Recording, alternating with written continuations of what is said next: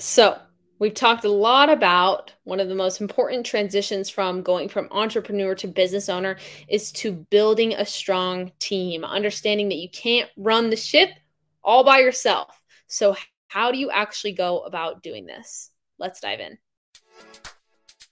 Welcome to The Business Shift, the no BS podcast for online entrepreneurs who are focused on transforming into successful business owners. We dive deep into the nitty gritty of what it takes to build and grow a thriving digital empire. No fluff, no hype, just real talk and proven strategies from successful business owners who have been there, done that, and are sharing their knowledge to help you do the same. So, do you think you have what it takes to make the transition from entrepreneur to business owner? Let's find out. All right, guys, welcome back. We are on episode 7 of the Business Shift. Business Shift. I've been saying ship so much lately because we've been talking about the ship analogy that I'm like, okay, ship.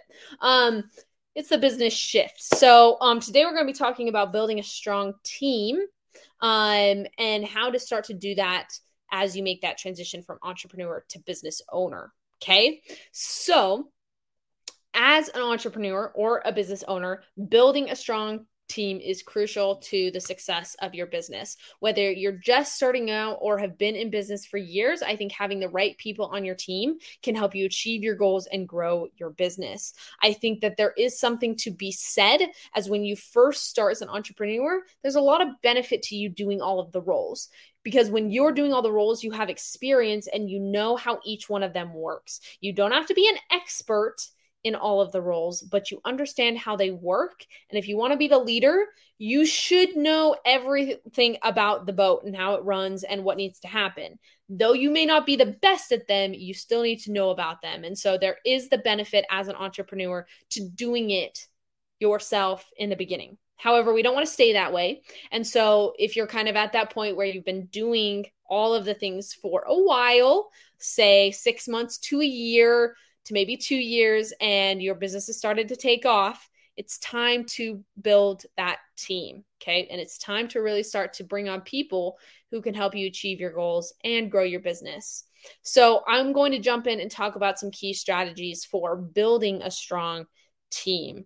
So first thing is for building a strong team is to prioritize culture fit.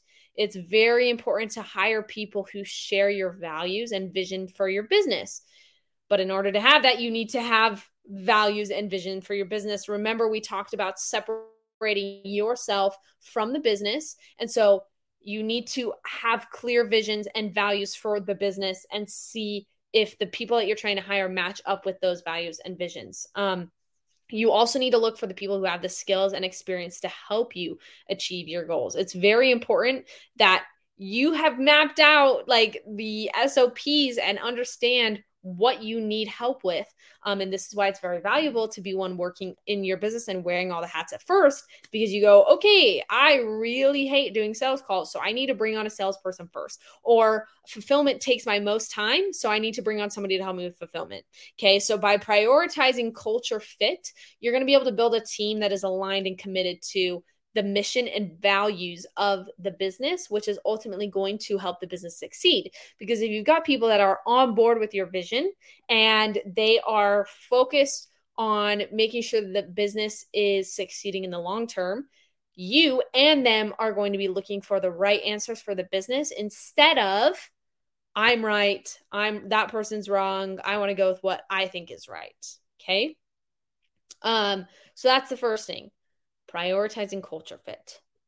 Next thing is focus on employee development and growth.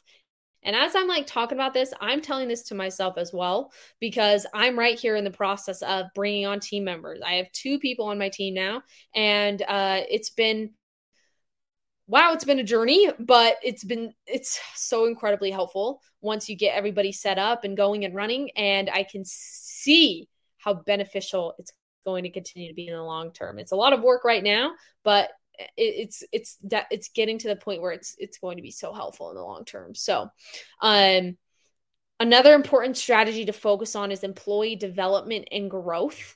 by investing in your employees' skills and professional development, right, you can help them grow and contribute into to more of the success of your business. So this can be providing, right, development opportunities, offering mentorship and coaching, right, providing opportunities for advancement. I think doing live events with your team and getting together with them and wanting to be with them is very helpful in terms of really having them gain that development and growth, and treating them as people who you want to hear ideas from, as people that you want them to be honest, you want them to be sounding boards. I think of Abraham Lincoln, the president, when he brought on a team of people to help him run the country. It wasn't just people who agreed with him.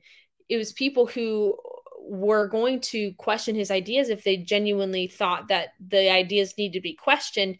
And you want people like that. And he created that community, that culture where it's okay to question the business owner. It's not just, oh, I'm the one making all the decisions and you just need to go with it. You want to create people who want to innovate and be honest with you at all times. So you need to first instill that and praise them for being willing to speak up.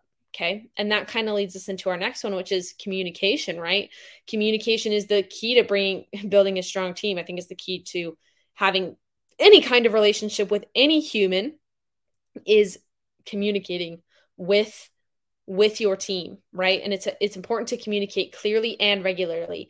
Entrepreneurs are used to doing things off the cusp. Like they're very improv, like I'm just going to do it. I'm going to go with it. But if you have a team, you got to remember that you've got people that need to know like what is going on. And so you need to be communicating regularly. And you may be like, man, like I am communicating with them so much. Do it anyway. It's better to, I think, over communicate than to under communicate, right? And encourage your team to be open and honest with each other, right? To help ensure that everyone's on the same page and working towards the same goals. When the communication is not there from the leader, it's a massive problem, because then it's going to shut down the other team members going, I don't want to be a part of this. I don't want to communicate because you're not going to communicate with me. So it's very important that that you have that flow of communication that's always helping them. And remembering again that you can't do everything alone. Like building a strong team is essential for the success and growth of your business. Next thing is going to be hiring the right people. So you need to be able to identify the skills and qualities that are most important for the roles you need to fill, and finding what candidates who possess those skills and qualities. It's important to evaluate these candidates based off of their cultural fit with your company, as well as their potential for growth and development. I think something super important to look at is people's mindset. Like, do they have a growth mindset? Are they willing to take criticism? Are they willing to take feedback? Are they willing to grow with you? What are their long-term goals? How can you help them succeed? And are they willing to get back up when there is failure, because it's going to be inevitable? And are they going to be able to take responsibility for themselves as well? Those are very important aspects of the growth mindset. And I think anybody that you hire is important to have those. And I think also understanding the difference between, okay, am I trying to hire a continuity player, an employee, or am I trying to hire a linchpin, an entrepreneur, somebody who's going to be at a higher caliber than an employee, and understanding which person you need for which role and how they're going to differ from each other. Okay.